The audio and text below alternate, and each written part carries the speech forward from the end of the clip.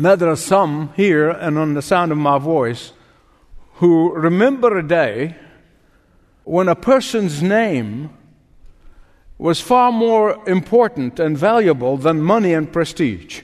Now, for those of you who have not seen those days, have not experienced those days, let me tell you, there was a day when a person's name was of more value than all the gold and the silver in the world. There was a day when a person's name meant everything to them. Like many of you, I grew up thinking that way. Growing up in a Christian home, in a sea of a non-Christian world, our name and our family name meant everything because it literally represented Christ Himself. But even today, there are certain names, as soon as they're mentioned, it communicates integrity or dishonesty. When you hear a name of a person, to this day, you're still either communicating honor or dishonor. When a name is mentioned, it communicates the character of that person. I read a story about a young couple who are expecting their first child. And those of you young moms and dads know what I'm talking about. We've seen it with our kids, and they're struggling what to call the first child, what they're going to call him. And finally, Mama said, we'll call him Timothy. And Dad said, over my dead body. Well, she couldn't understand the vehemence by which he's resisting that name. The bottom line was that when he was a boy in school, there was a bully in the playground. His name was Timmy. And he could not even imagine, he could not think of his precious little boy is going to be referred to as Timmy. But why? Because the name represented the worst of memories, growing up as a young boy. In biblical times, they named children for what they want them or hope that they'll grow up to be. That's always, you see that in the Scripture. Well, he named him this because of that, and he named him this and so forth. These are important. These names are important. But listen to me. Not only the names are important, the adjectives that we use with our children are vitally important. They really are. Listen to me. Whether you use those adjectives in front of them or not in front of them, it's very important what adjectives you use to describe your children. Let me illustrate this. A first grader and a first grade teacher who was often, it starts the school year, asking the kids, what do you want to do when you grow up? That's always a standard with her. And she always gets the normal, run-of-the-mill stuff. I want to be president, I'll be an astronaut, I want to be a fireman, and so on. And except for little Billy. Billy said, when I grow up, I want to be possible. And the teacher queried it, asked again. She said, possible? He said, yes, because my mom thinks I'm impossible. So when I grow up, I want to be possible. We often label our children, so be careful. Sometimes we don't realize it, but be careful. Now, my friends, I want to tell you, if names are important for mortals like us, human beings, if names are important to us, I want you to think of the absolutely, vitally importance in the names when it comes to God. And that is why you find that in the Word of God, as we will see in a minute, names represent a person, represents that person's mission, that person's future. And that is why when God changes the mission or the future mission of a person, He changes their name. That is why God renamed Abraham to Abraham. He changed Jacob to Israel. We see the Lord Jesus Christ Himself. He changed Simon to Peter. And He changed Saul to Paul. Because every time there was a name change, it represented a new vision and a new mission for that person. Every time there is a change in name, it signifies a new calling for that person. Now, hopefully by now, some of you are asking the question, Michael, what has this got to do with the praise-filled life that you've been preaching about? And we're continuing in this series. Everything. Why? Because the names of God are the composite of God's self-revelation. Because the names of God reveals to us His nature, His identity, His sovereignty, and yes, His will and purpose for us. If you truly want to know God, then you must know His names. Please hear me right. The reason God reveals His names to us in the Scriptures, and there are a whole number of them, it is because He longs in His heart for us to be intimate with Him. The reason God reveals His names to us is an evidence of the fact that He wants us to praise Him more fully and more completely. The reason why God reveals His name to us is an evidence that He wants us to freely enter into a deep, not shallow, which we see all around us, but into a deep and abiding relationship with Him. If you ask the average person, what is the sacrifice of praise? They'll probably give you all sorts of answers. Some will not even know how to answer that. But listen to what Hebrews 13:15 said. Through Jesus, therefore, let us continuously, how often? Only on Sundays? Let us what? Offer to God the sacrifice of praise, the fruit of our lips, as we confess His name. Question: what is that sacrifice of praise? Well, I told you in the last message that David, in praising the name of God, he literally is a king. He's the king of the most powerful nation at that time. But he humiliated himself before God in the praise of God. He couldn't care less what people thought of him. He honored God in front of everybody, and he forgot that he is even a king. Why? Because he wanted to honor God in praise. And here in Hebrews 13 gives us the answer. A sacrifice of praise is the confession of the names of the Lord. The sacrifice of praise is the speaking of the name of the Lord in our personal lives. The sacrifice of praise is the invoking of the power of the triune God in us, Father, Son, and Holy Spirit. In the last several messages that we've been looking at in this series, I have been telling you about the importance of the praise-filled life. Today I want us to practice that. And we're going to do, this is a very practical sermon. We're going to practice it. And then I want you to take this exercise and do it every day. Because praising God is not something you just do on Sunday morning. And those of you who are taking notes, I want to give you a heads up. Start writing now, because I got 9 names of God. I want to go through them very quickly, so I don't want you to miss. And then I'm going to come to the end and show you. But we're going to be praising those 9 names, for now anyway. And I'm going to get you to do them in the Hebrew language, not in English. All right? Not the anglicized stuff that comes from the Latin. We're going to do it in the original language. The first name and the most used name in the Scripture of God is Yahweh. Say it with me. Yahweh means the God who's always there. Yahweh means the name of God, and it's used more in the Bible than any other name. In fact, it's used 6,800 times in both Old and New Testament. And the translation literally, Yahweh, means to be, or the ever-living God, or the self-existing God. All that means that God does not need anything outside of Himself. He does not need anyone outside of Himself for His self-existence. And that is why I want you to yell with me, praise Yahweh. Praise Yahweh. God bless you. The second name that revealed to us in the Scripture is Yahweh Yara. Can you say that?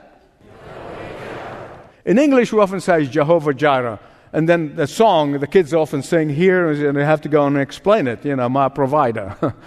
Because I'm going to explain to you, it's more than just a provider. The word means a lot more than just being my provider. I just want to give you the background so you know where it came from, okay? In Genesis chapter 22, Abraham, in obedience to God, takes Isaac in order to offer him as a sacrifice on Mount Moriah. But don't miss what I'm going to tell you, because a lot of people switch off at this point. In verse 5 of Genesis 22, verse 5, here's what Abraham said to the servants. He said, "You stay here at the bottom of the mountain, while the lad," talking about Isaac, "the lad and I are going up to the mountain to offer a sacrifice." Then, here's what is coming. Are you ready for it? "Then we, the two of us, are coming back." Now, if you got that, say amen. It's not, "I'm going to offer Isaac as a sacrifice and I'm coming down and you'll be waiting for me." No. We, the boy and I, are coming back. Why? Because Abraham was so absolutely confident in God's promise to him. Abraham was so fully trusting in the promise of God to him. Abraham was totally and completely resting upon the fact that God always keeps his promises. He was abundantly confident that if he sacrificed Isaac, God is going to raise him from the dead and is going to come back with him.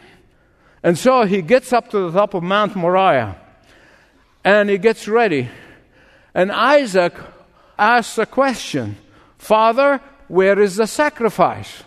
And here the Holy Spirit of God gives Abraham a word of prophecy, one of the most powerful words of prophecy ever since Genesis 3:15. And Abraham prophesies with clarity about the coming of the Lord Jesus Christ and offering himself as a sacrifice on Mount Calvary 2,000 years later. And so when Isaac asked the question, Abraham said, "Son, God will provide himself." Now, there's some people would translate this as God himself will offer a sacrifice. No, that's not how it reads in the original. God will offer himself as a sacrifice. He's prophesying of the coming of the Lord Jesus Christ. And there is a magnificent picture of the Son of God being offered as a sacrifice for all the sinners who will repent and turn to him. That on Mount Calvary, 2,000 years later, God's Son is going to hang on the cross and offer himself as a sacrifice. And as Abraham gets ready with his knife, he hears the voice of the Lord say, "Don't you dare." It's a Yusuf translation, but you get what I mean. "Don't touch the boy." He said, "Now, Abraham, I know that you completely and fully trust in my promises. I promised you Isaac. You waited for him for 25 years. Now you got him." And as Abraham looks over in the thicket, and there is a ram, and he offers him as a sacrifice. Right on that spot, Abraham builds an altar and calls it Yahweh Yarah. Yahweh Yarah. The word Yarah, literally, and it's, by the way, it's the same word in all three Semitic languages, Aramaic, Arabic, and Hebrew. Yarah is the one who sees ahead, not just the one who sees. Everybody can see, but it's the one who sees ahead. If somebody high up there, he can see things you can't see. When was the last time did you thank God for going ahead of you and rescuing you even when you did not know it? Because he sees your needs before you do. Because he sees your needs before the needs arises. Because he sees the problem before it appears. Because he provides a solution to your impossibility before you discover them. Because he sees your difficulties and he helps you overcome them. Because he sees your temptations and he gives you victory over them before you face them. He is Yahweh Yarah.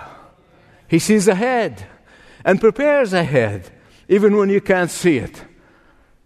Now there's nothing that you are facing today or you're going to face in the future that God has not already foreseen and made plans for. Yahweh is our provider today, tomorrow, and for all of eternity. And so I want you to yell with me, "Praise Yahweh Yarah." And amen. I can get overwhelmed because I know experientially And many of you do too. Amazing how He goes ahead and makes provision before we even realize what was happening. Now I come to the third name that God reveals to us about Himself, and that's Yahweh Rapha. And you find that in Exodus chapter 15, verse 26. Here, God is making a proposal. He literally making a proposal, offering a proposal to His people. Here's what He said to them. If you carefully listen, by the way, there's a difference in Hebrew between listening and hearing. Okay? I can hear you if you're speaking to me in a Semitic language, but I'm not necessarily listening to you. See, in Hebrew, listening meaning obeying. I'll make it easier for you. It means obeying. Are you listening to me, Bobby? Right? I ask your kids, are you listening to me? Well, they are hearing you, but they're not listening to you. And so God is saying, if you listen, that is, if you obey me, if you pay attention to His commands and keep all His decrees, I will not bring on you any of the diseases that I brought on the Egyptians. For I am Yahweh Rapha, the Lord, our healer. Now the word Rapha means to heal, to cure, or to restore, more accurate. And beloved, God doesn't only heal and restores. Healing is His name. Can I get an amen? Healing is His name. His name is synonymous with wholeness. His name is synonymous with power for our weakness. His name is synonymous with being a balm on our wounds. His name is synonymous with healthy self-image. His name is synonymous with mending broken hearts. His name is synonymous with the renewal of our degenerate minds. His name is synonymous with restoring shattered relationships. And the greatest wholeness, of course, we're going to experience when we see Him face to face, because the Bible said we're going to be like Him. And imagine that day. We're going to be like Jesus.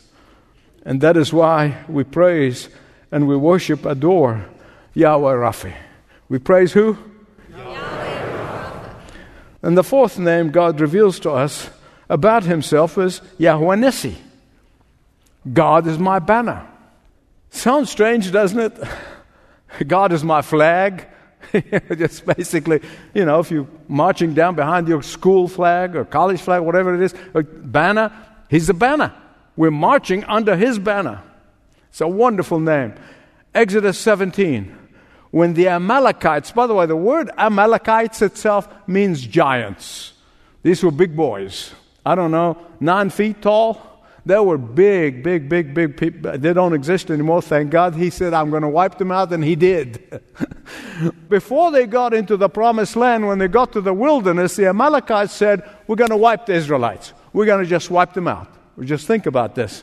Not the prophets, nor the Messiah, who was in the loins, and some of them would have been wiped out. And so at this point, Moses said to Joshua, he said, Joshua, I want you to take a group of fighting men. Now remember, these are not really a huge army. It's just a group of fighting men. And he said, Joshua being the second in command, is the successor of Moses. He said, I want you to take a group of fighting men, go down to the battlefield, and you fight those Amalekites. And imagine the knees that were knocking. We going where? We going where? Those guys, have you seen how tall they are? They see how big they are? And they said, yeah, you go down and you fight them, but I want to give you the assurance that I am going to go up to the top of the mountain, and I'm going to hold my staff. Beloved, this was not just any old staff, but the one that Moses had. That was the staff that God used to perform many miracles. It was the staff that was the symbol of prayer life. This was the staff was a symbol of intercession. This was the staff that was the symbol of Moses' special relationship with the Lord. This staff was a symbol of Moses' utter dependence on Yahweh. This staff was symbol of Moses' complete trust in the power and the might and the graciousness of Yahweh. And so Moses goes up to the top of the mountain. He lifts up the staff. In fact, he gets very tired, and his arms get shaky. 2 people had to come and hold his arms. And the Israelites defeated the Amalekites. So in the aftermath of this great supernatural victory, this ragtag of an army could not have beaten those big boys. This is supernatural victory. The Lord said to Moses, write this on a scroll as something to be remembered. I don't want you to forget this happened, but also I don't want you to forget what I'm going to tell you, and that is, I am going to wipe them off from the face of the earth. And God did. And here Moses builds an altar to the Lord, and he calls it Yahweh Nessi, banner, flag. He is my banner. Can you say Yahweh Nessi? The Lord is my flag. He's my banner. Now, beloved, hear me right, please. When you're fighting under Yahweh's flag, let me tell you, on the authority of the Word of God, you are assured of victory. Thanks for listening to this message from Dr. Michael Youssef, recently featured on Leading the Way. If you'd like to know more about us, please visit ltw.org.